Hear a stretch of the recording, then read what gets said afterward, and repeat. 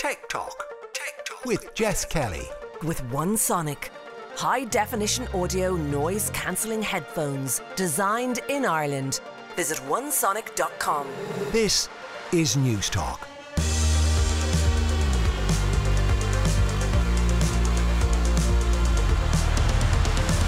Hello and welcome to Tech Talk. Jess Kelly with you here on News Talk. Coming up over the next hour, Virgin Media is upgrading its network to fibre for every customer. We'll find out what that means for you. I'll chat to the CEO of Dropchef, a meal delivery service that can up your dinner game and cut down on food waste. Plus, we'll chat to Smart Tech 247 about their cybersecurity event, which is taking place next year. As always, you can email the show techtalk@newstalk.com, or you'll find me on Twitter @JessKellyNT. And we're going to start this week with that news from Virgin Media. There has been a huge focus on connectivity in Ireland over the last 20 months or so. We have never needed a solid connection more. So it is great to see this type of investment taking place. I'm delighted to be joined on the line now by Paul Higgins, the Vice President of Commercial at Virgin Media in Ireland.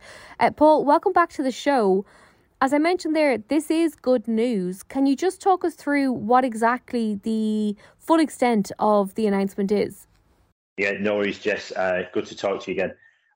Really exciting kind of week for us here at Virgin Media. So we've announced a 200 million fibre upgrade plan to our entire network. So what that actually means is we'll be upgrading fibre to almost 1 million homes and businesses across the network. And that actually enables speeds of up to 10 gigs for Virgin Media broadband customers. So, you know, great news for the industry, great news for the company, and more importantly, though, great news for our customers. So for your customers listening to this now, they may be wondering what difference is it going to make for them? Obviously, over the last 18 months or so, we've been so reliant on having consistent connection and so on. But why has Virgin Media decided to do this? And as a customer in whatever part of the country, what impact will it actually have on me day to day? Yeah, sure. Great question. Well, look, actually, Jesse, it was probably, about this time last year, we were talking to each other about when we launched our 1 gig service nationwide, so Ireland's largest gigabit network now.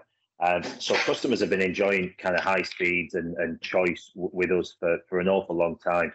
I think it's fair to say, Virgin and its predecessor brands, pioneered kind of high speed broadband. So we have a great heritage in it. In terms of why now and why the move forward, you hit the nail on the head. The last 18 months or so have just seen, stellar increase in usage. I think we saw a 91% increase in data usage, in a year. Our homes have become our offices, schools, gyms, classrooms. So, that thirst for bandwidth, that ability to just do more with your broadband is just getting bigger and bigger and bigger. So we think now is a great time for us to commit to this program. We think now is a great time for us to, give customers that ability to have even more choice, even more speed. And over the next 3 years, we'll be upgrading all of our network, as I said. And as we upgrade the parts of the network, we'll be going straight to our customers to ask them, do they want to upgrade? How do they want to upgrade? What speeds would they like to see? So, a really interesting and exciting 3 years for our customers. And is it a case that the entire network will be upgraded and consumers have the option to accept the higher service, therefore will upgrade on plans? Or how exactly does that work?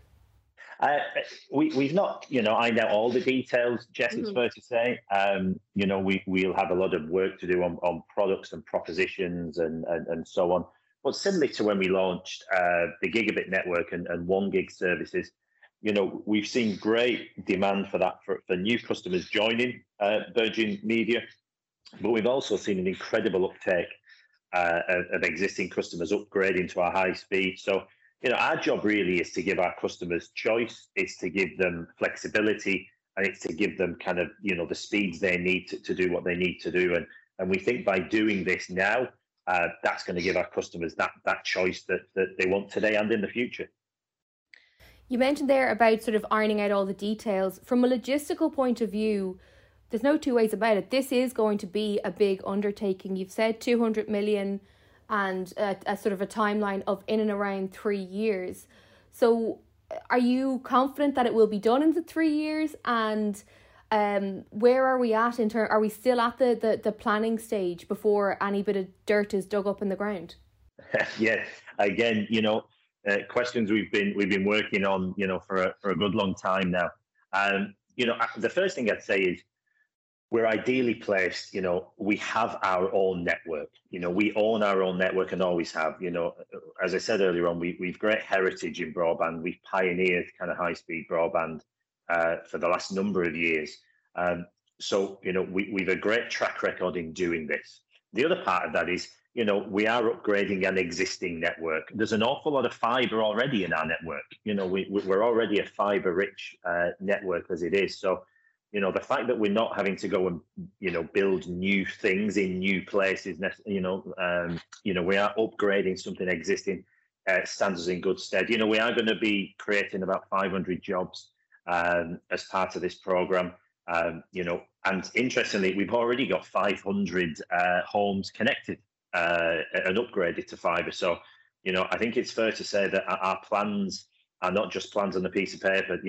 They're real and active. And we have customers connected to the fibre network today. One of the things that I am interested in is the requirements, the sort of the tools and the products that are needed to carry out this upgrade.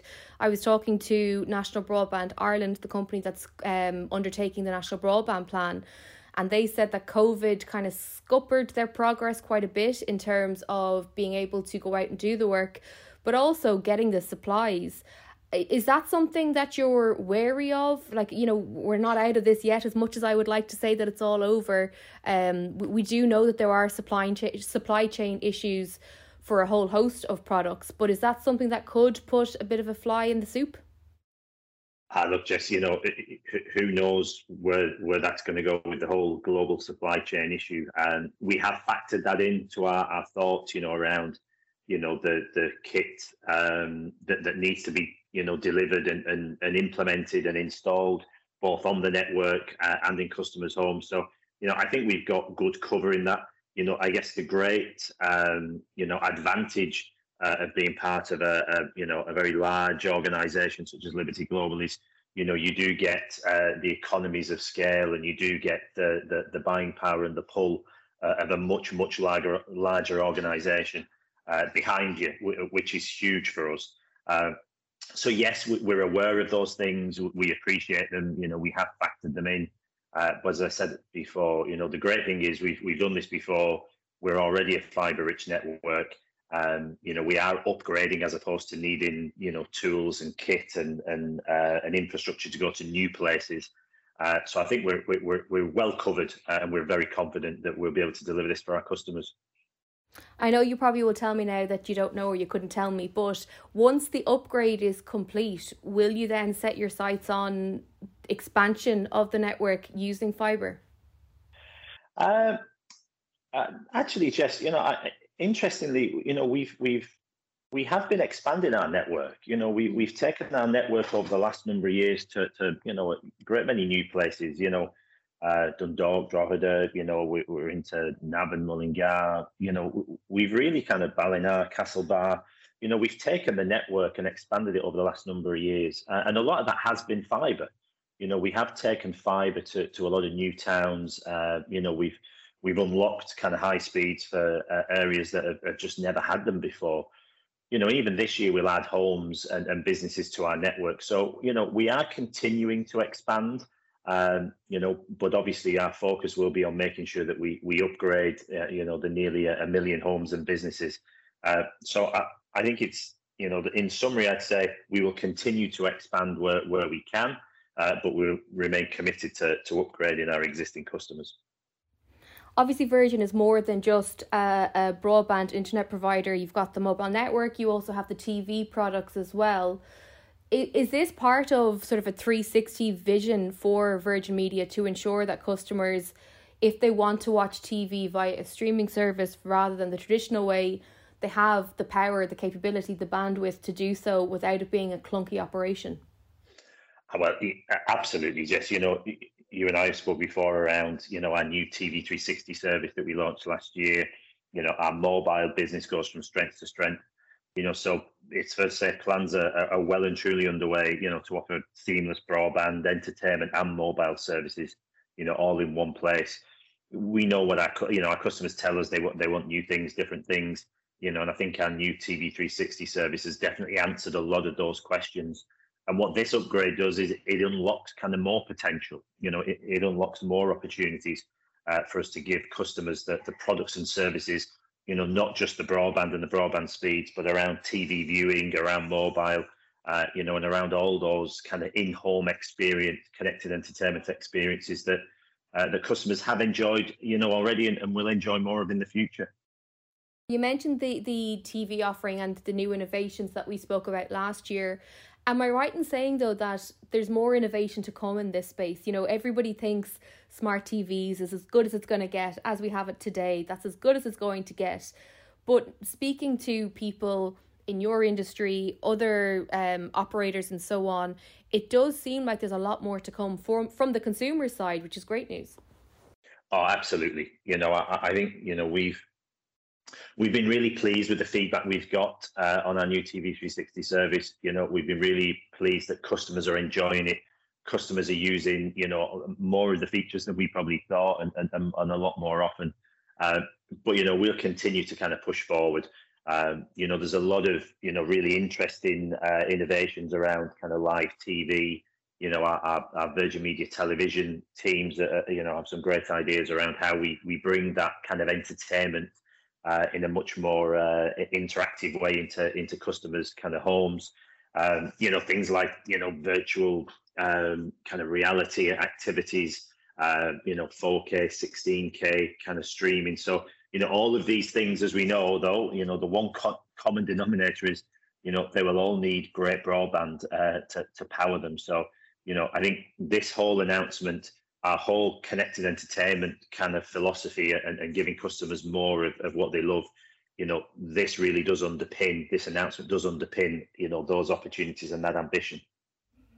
The other thing that all of those things have in common, though, as well, I suppose, is price. And pricing is something that is always at the forefront of people's minds. But I think at the moment, when there is such a broad spectrum of choice, so you could have every streaming service under the sun, you could have your TV package, you could have your broadband package, and you could be spending a few £100 on home entertainment, which is a lot of money. Is that something that Virgin Media is conscious of in terms of ensuring that with every innovation comes a price point that the average consumer can afford to get on board with? Oh, absolutely. When we've launched kind of higher speeds, when we've launched kind of, new TV services, when we've launched kind of mobile, we've always thought about the consumer and the customer. You see with our mobile kind of offers, we were the first to bring in, great value, unlimited products, where customers can actually own their own kind of device rather than kind of pay for it every, months and months after they've actually kind of paid for it. So, we're always thinking about those areas. And especially in, with our broadband and TV service, giving consumers and customers the choice of being able to kind of use those kind of streaming services, but have them on the set-top box, have them integrated, whereby, the voice control and the voice search finds, an Amazon Prime asset and content, or something on YouTube Kids, that whole discovery piece and giving customers the content they want and they need in a very simple place, all in one, all on one, one service offering from ourselves. We think that's really important, and we'll continue to do that as we launch new products and services. So the news this week is very exciting for Virgin Media customers. I know people are probably picking up their phones right now to text in or email in. When is it coming to me? You said that the logistics are all still being worked out. Will it be online? Like, where will people find out the information? Yeah, we will start at pace. You just do the maths. Nearly 1 million homes and businesses in 3 years. So, we're going to get around to everybody pretty quickly. And as we get to those areas and we start to kind of upgrade the network in those areas, we will be reaching out directly to customers. Will be that the customers will be the first people to know when the part of the network's being upgraded. So watch this space. And stuff. Well, look, it is great to chat to you as always, and brilliant news for Virgin Media customers around the country this week. I would love to hear from you. Are you excited about it? What speeds do you get at the moment? What difference would this make to your life? You can email techtalk@newstalk.com. Paul Higgins, thank you so much for joining us here on Newstalk. Thanks very much, Jess. Nice to talk to you. Coming up next, the Irish company that wants to make your dinner that bit more exciting and sustainable. Tech Talk on Newstalk. With OneSonic. High-definition audio noise-cancelling headphones designed in Ireland. Visit onesonic.com. Welcome back to Tech Talk. This is Jess Kelly with you here on Newstalk. techtalk@newstalk.com is the email address if you want to get in touch at any stage. Now, as I've said before on this show, the Pat Kenny Show, and pretty much every other show I've ever been on, I cannot cook. I have no real interest in it. I try it and I fail pretty much every time. But thankfully, I live with someone who loves to cook. Even still, we found a serious lack of inspiration when it comes to what to have for dinner in recent weeks and months. So much so that last week I was online searching for something to take the stress out of dinner time. And what I landed on was Drop Chef. I went to their website and I ordered 3 meals for 2, and I was blown away by everything from the meal choice, the delivery, the price, the quality of the food. It was just great. I then found out they're an Irish company, which made it even better. And I'm delighted to say that Ryan Scott, the CEO and co-founder, joins me now. Ryan, as I said there, I'm a huge fan. I have done my best to sum it up there, but can you just talk us through what exactly Drop Chef offers? Oh, thank you very much, firstly, for having me on, Jess. And delighted, firstly, to hear that you've been enjoying your first week with us. And I think probably your experience is going to resonate with a lot of other people out there who've been in quite a similar situation, because that is ultimately the problem we solve. We help people to live a more healthy and sustainable life. And the way that we do that is by delivering everything that they need to cook a fresh, healthy and delicious dinner. And we give them all of these ingredients in exactly the right quantity, along with an easy to follow recipe card. So what that means for you is that when you get home from work or open up the fridge later on this evening, even if you're working from home, that you don't open it up to find that it's empty or that there's nothing there that will all put together a great, delicious meal. Or especially, as you said, if you've lacked inspiration because you're done with cooking now after COVID and you're kind of just fed up of eating a lot of the same food. The beauty that is with Drop Chef, we deliver everything you need to you. It's all pre-measured, so it eliminates your waste, and it means that you can cook a fresh dinner in about 20 to 30 minutes with no food waste. So it really, really helps speed up the process and just put a little bit more joy, I guess, back into your diet again.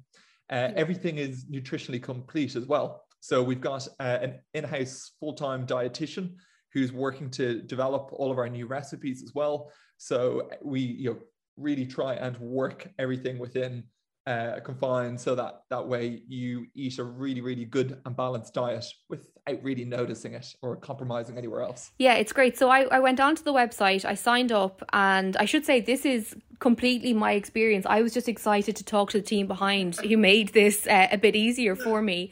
So I went on, I picked 3 meals for this week. My favourite one, just so you know, was the pulled chicken burger. It was sensational.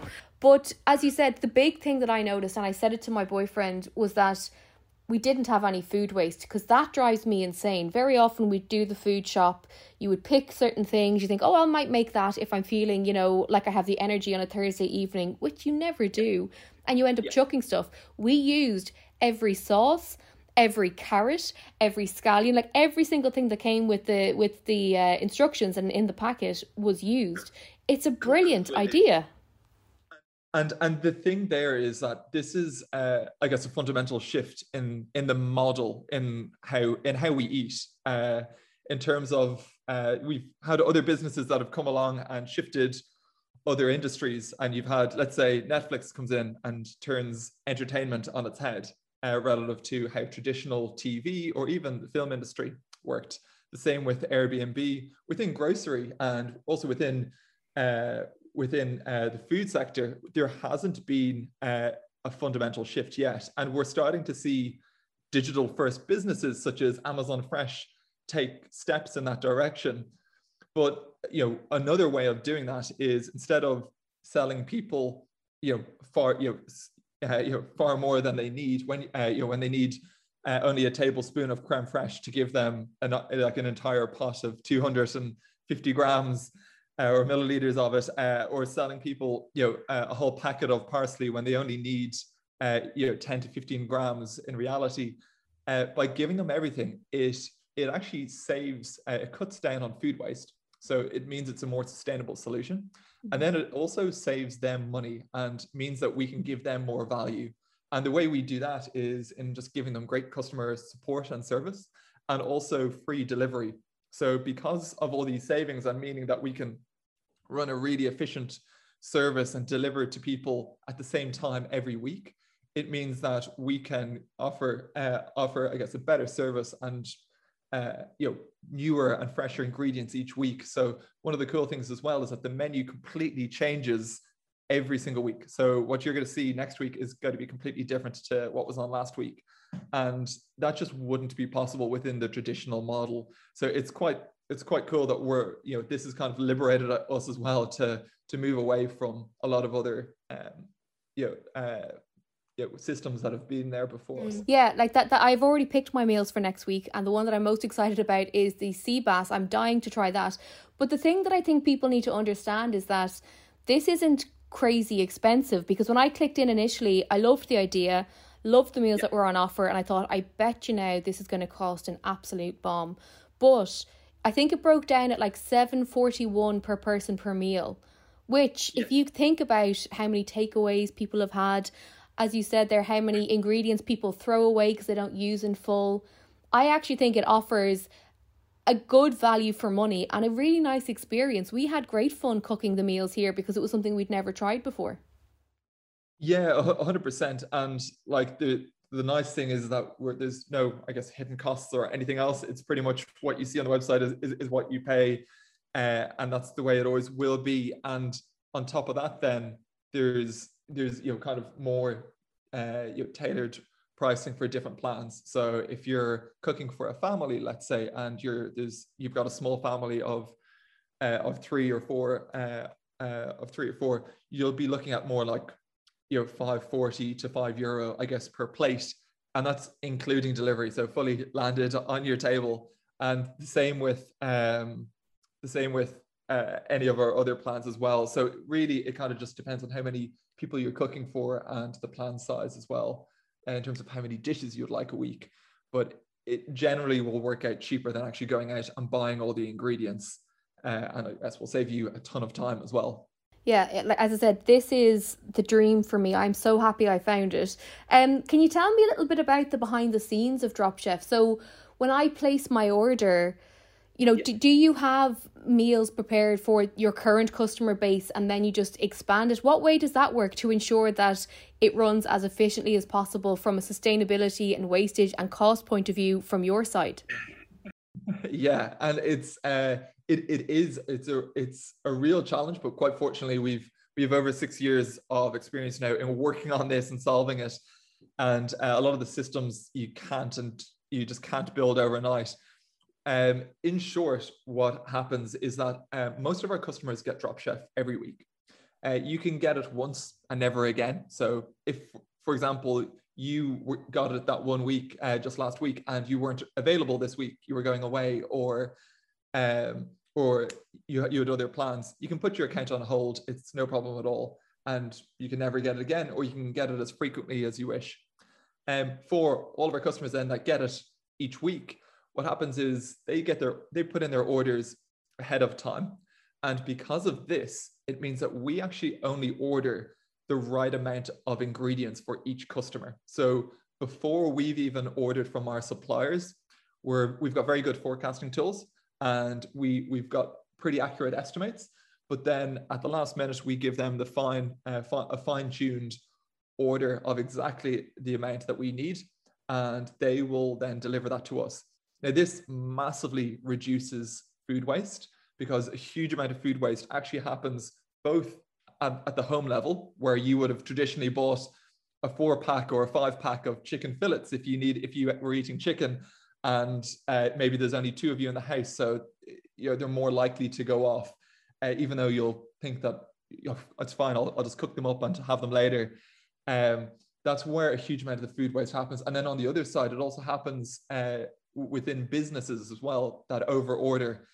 So kind of like I was saying, the traditional model within grocery is that they've essentially got a warehouse there and it's full of food that is slowly going off, and they're hoping they can sell it before that happens. And if they don't, they generally just put a yellow sticker on it and flog it off, or they throw it in the bin, which is what happens more often than not. Whereas we eliminate that, and as a result, it's a far more environmentally friendly solution. Even when you include the emissions from delivery as well. So looking at an environmental footprint, or what's called an LCA, which is a life cycle assessment, you can compare, I guess, cooking a meal with Drop Chef or from a recipe kit from traditionally going out and buying it yourself, and it has a lower carbon footprint. And that's something that I've been studying recently as well, which I'm not sure if I mentioned, but I'm doing a course in sustainable business within Cambridge, with the Cambridge Institute for Sustainability Leadership. It's a bit of a mouthful. Mm-hmm.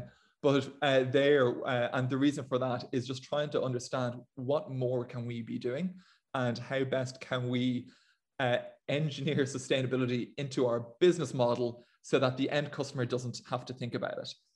My attitude is that that's for businesses to take on, and you should just be able to order the dish you want and not have to think about anything like that happens in the background. Or you should be able to go out and buy the clothes that you want, or the food that you like, or the phone that you want to listen to the music on, without having to think about what are the implications of that. So my attitude is that I need to, as a business leader, take on that and understand the challenges within the sector better in order to tackle those problems. Yeah, and I think that is such a good, refreshing attitude to have, particularly this week when we've been hearing a lot about what's going on with COP26 and sustainability and the environment. So it's great to hear that this is ingrained in the DNA of your business. These types of services are massively popular in the US. Anybody that listens to a podcast will have heard ads for meal services such as this. Is there much of a market for it here in Ireland? Are we just kind of waking up to it now, or am I just slow to it? No, that's a really good question. And I think, so Ireland has been very, very slow to, to e-commerce initially, and we've caught up there. And now within e-grocery, which we were also light years behind, we've caught up a little bit, but we're still quite far behind.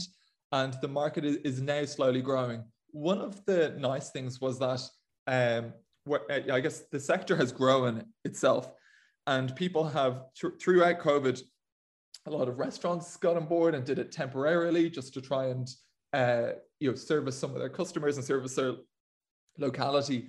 That's been really, really nice, because what it's done is it's introduced a whole host of people that wouldn't have been familiar with the concept before, or wouldn't be familiar with ordering food or ingredients that they haven't seen before, to the idea. And from there, now they've realized that they can trust these businesses, just because it isn't 200 meters away or 3 miles away from their house. They know that they can still trust them to have fresh quality produce.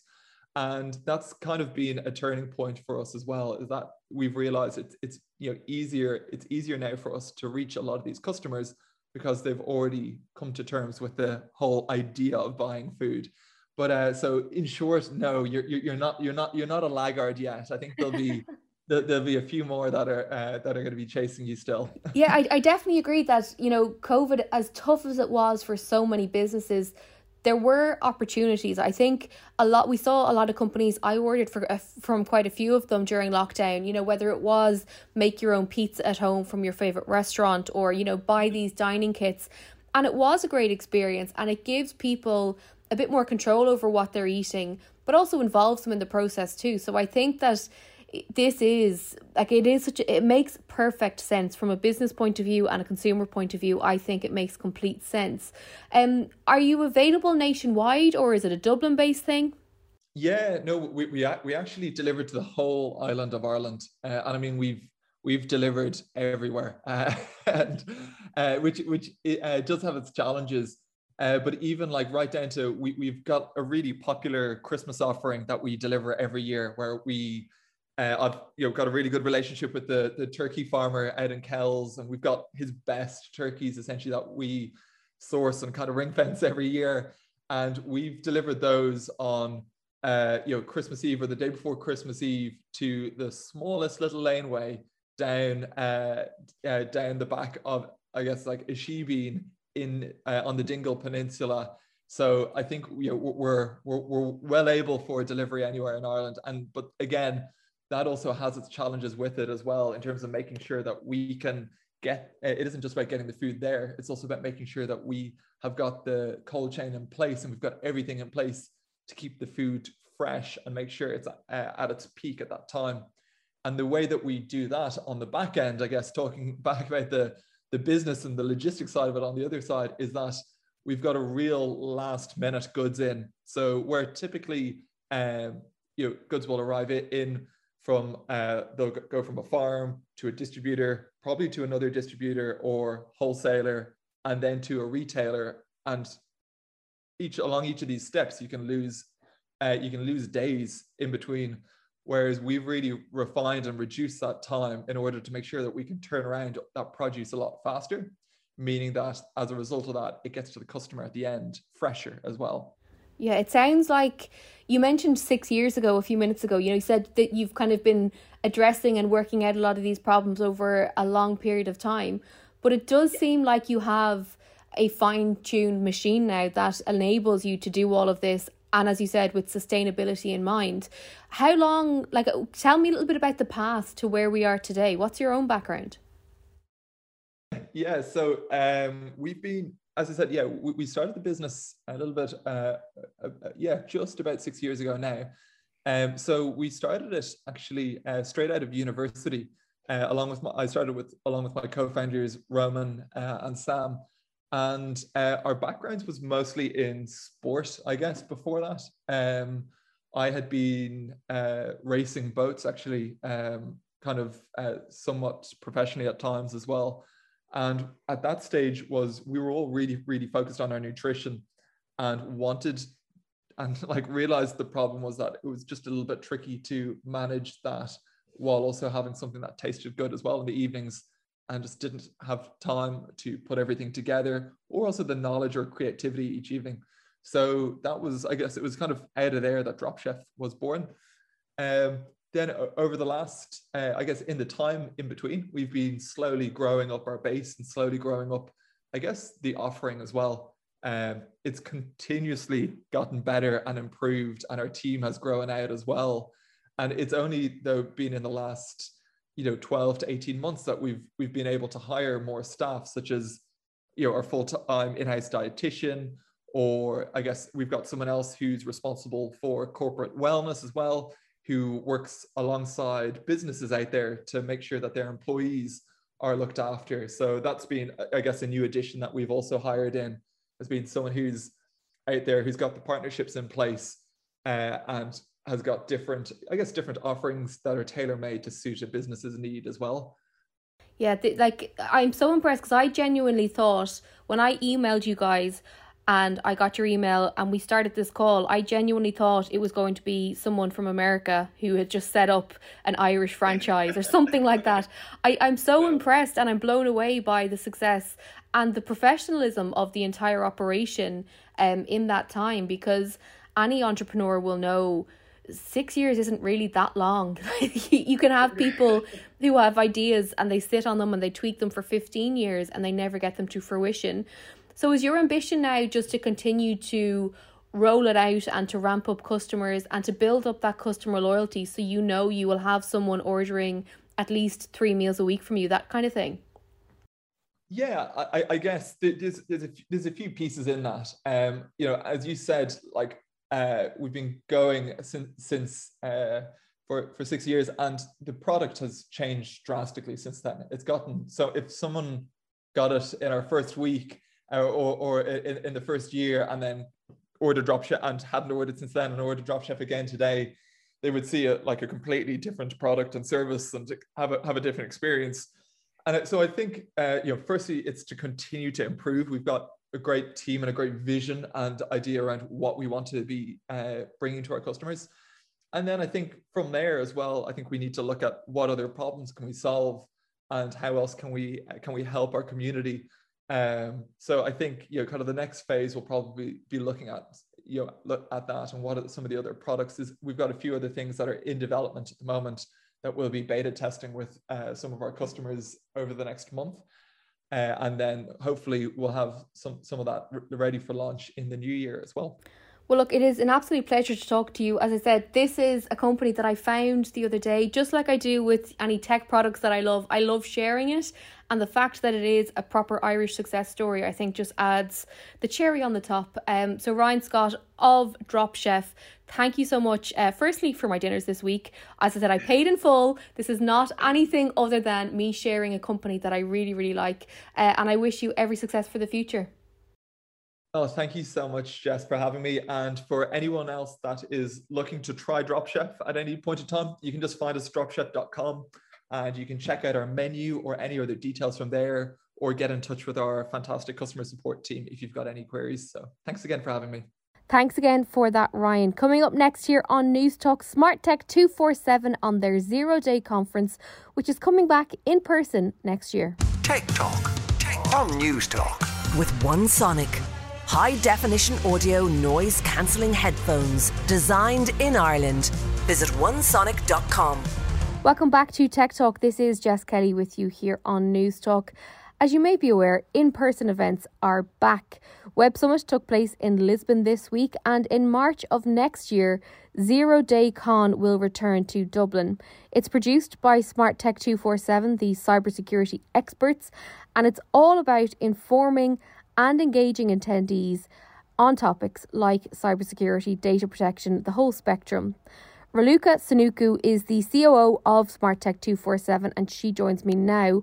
Raluca, you must be delighted that the event is coming back.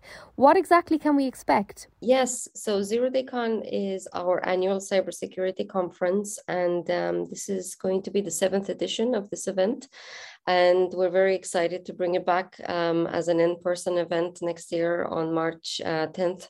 And 0-Day Con is a cybersecurity conference that aims to gather some of the most senior leaders in Ireland and the UK. But not only that, we're also expecting visitors from the US.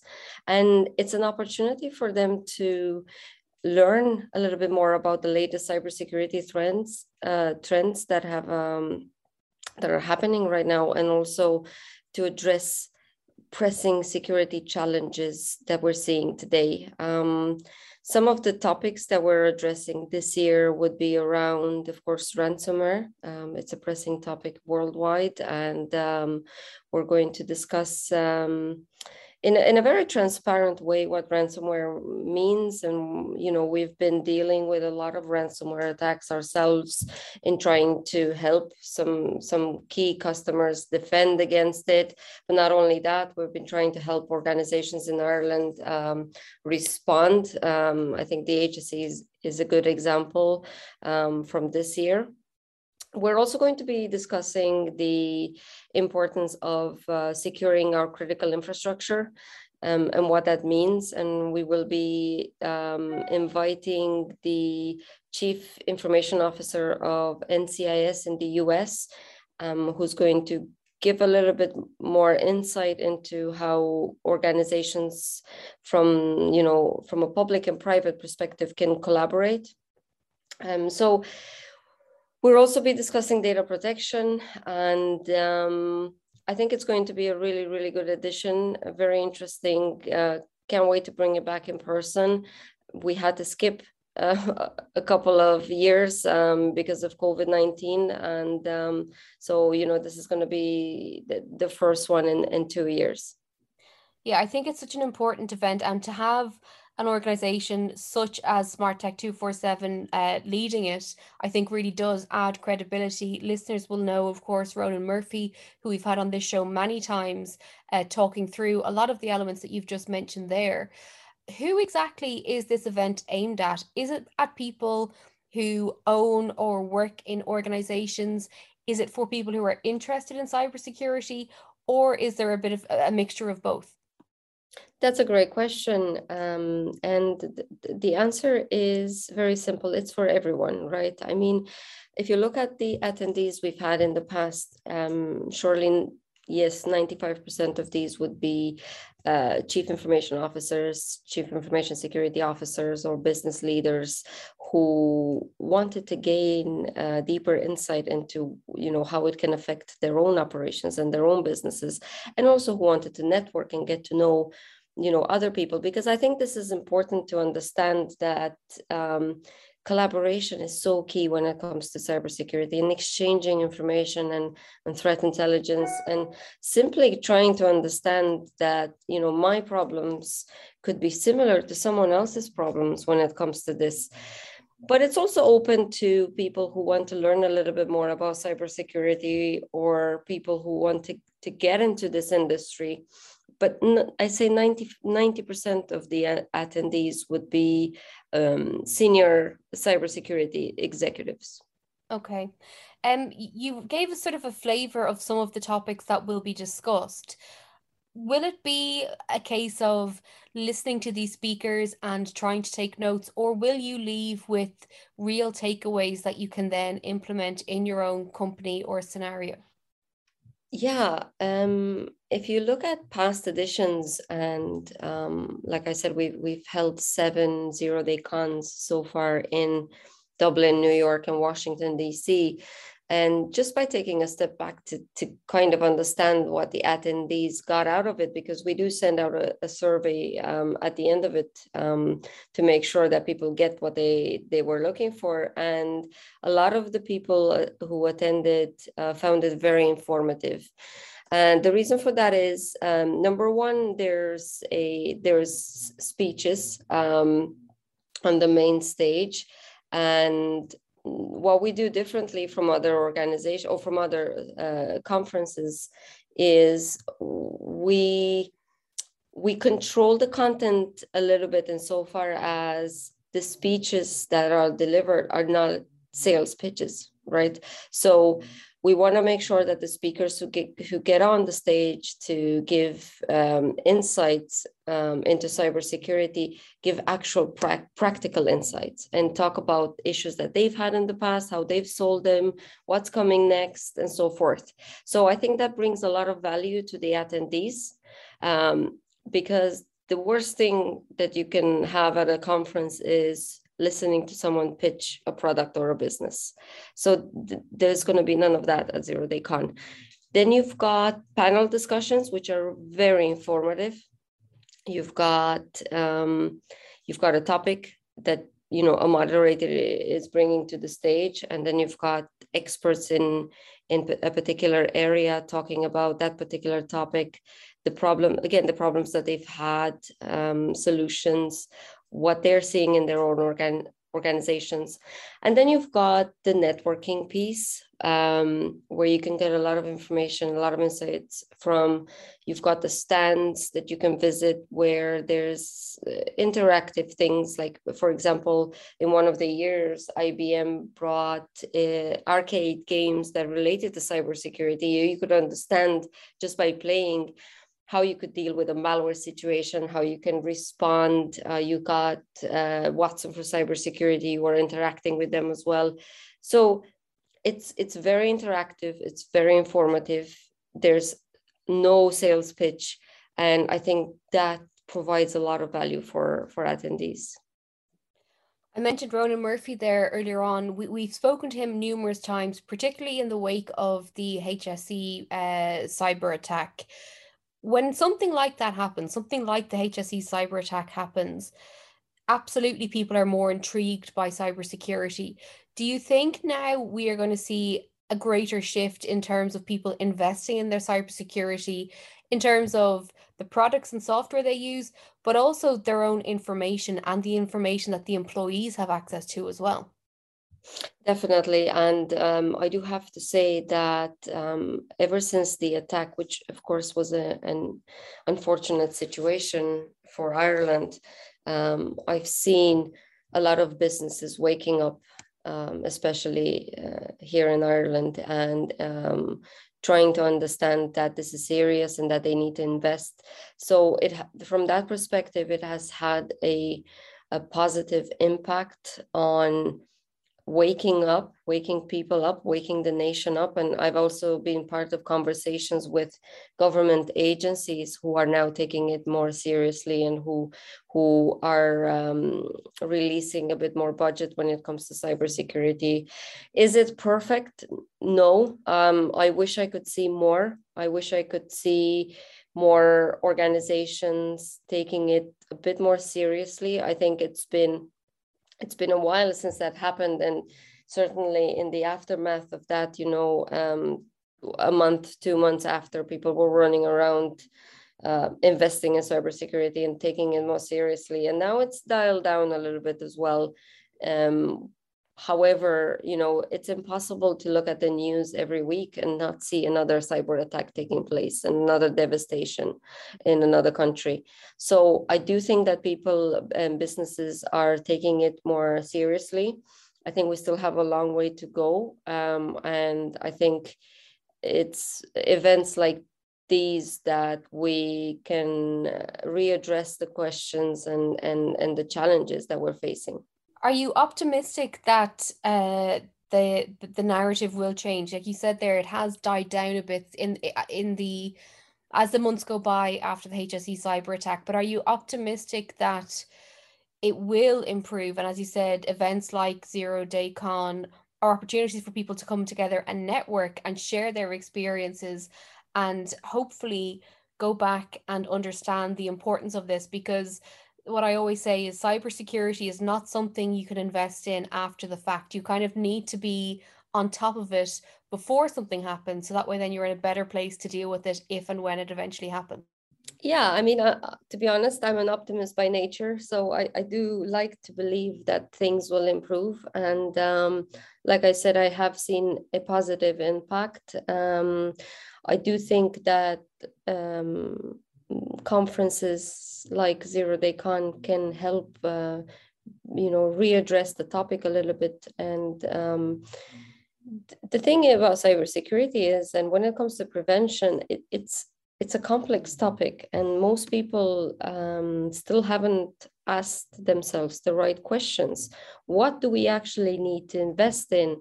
What do we have at the moment in terms of technology that can protect us? Where are the gaps that we're facing? When was the last time that we even did an incident response testing? And it's questions like these that are really important. They need to be asked. And it's questions like these that would be addressed at an event like that.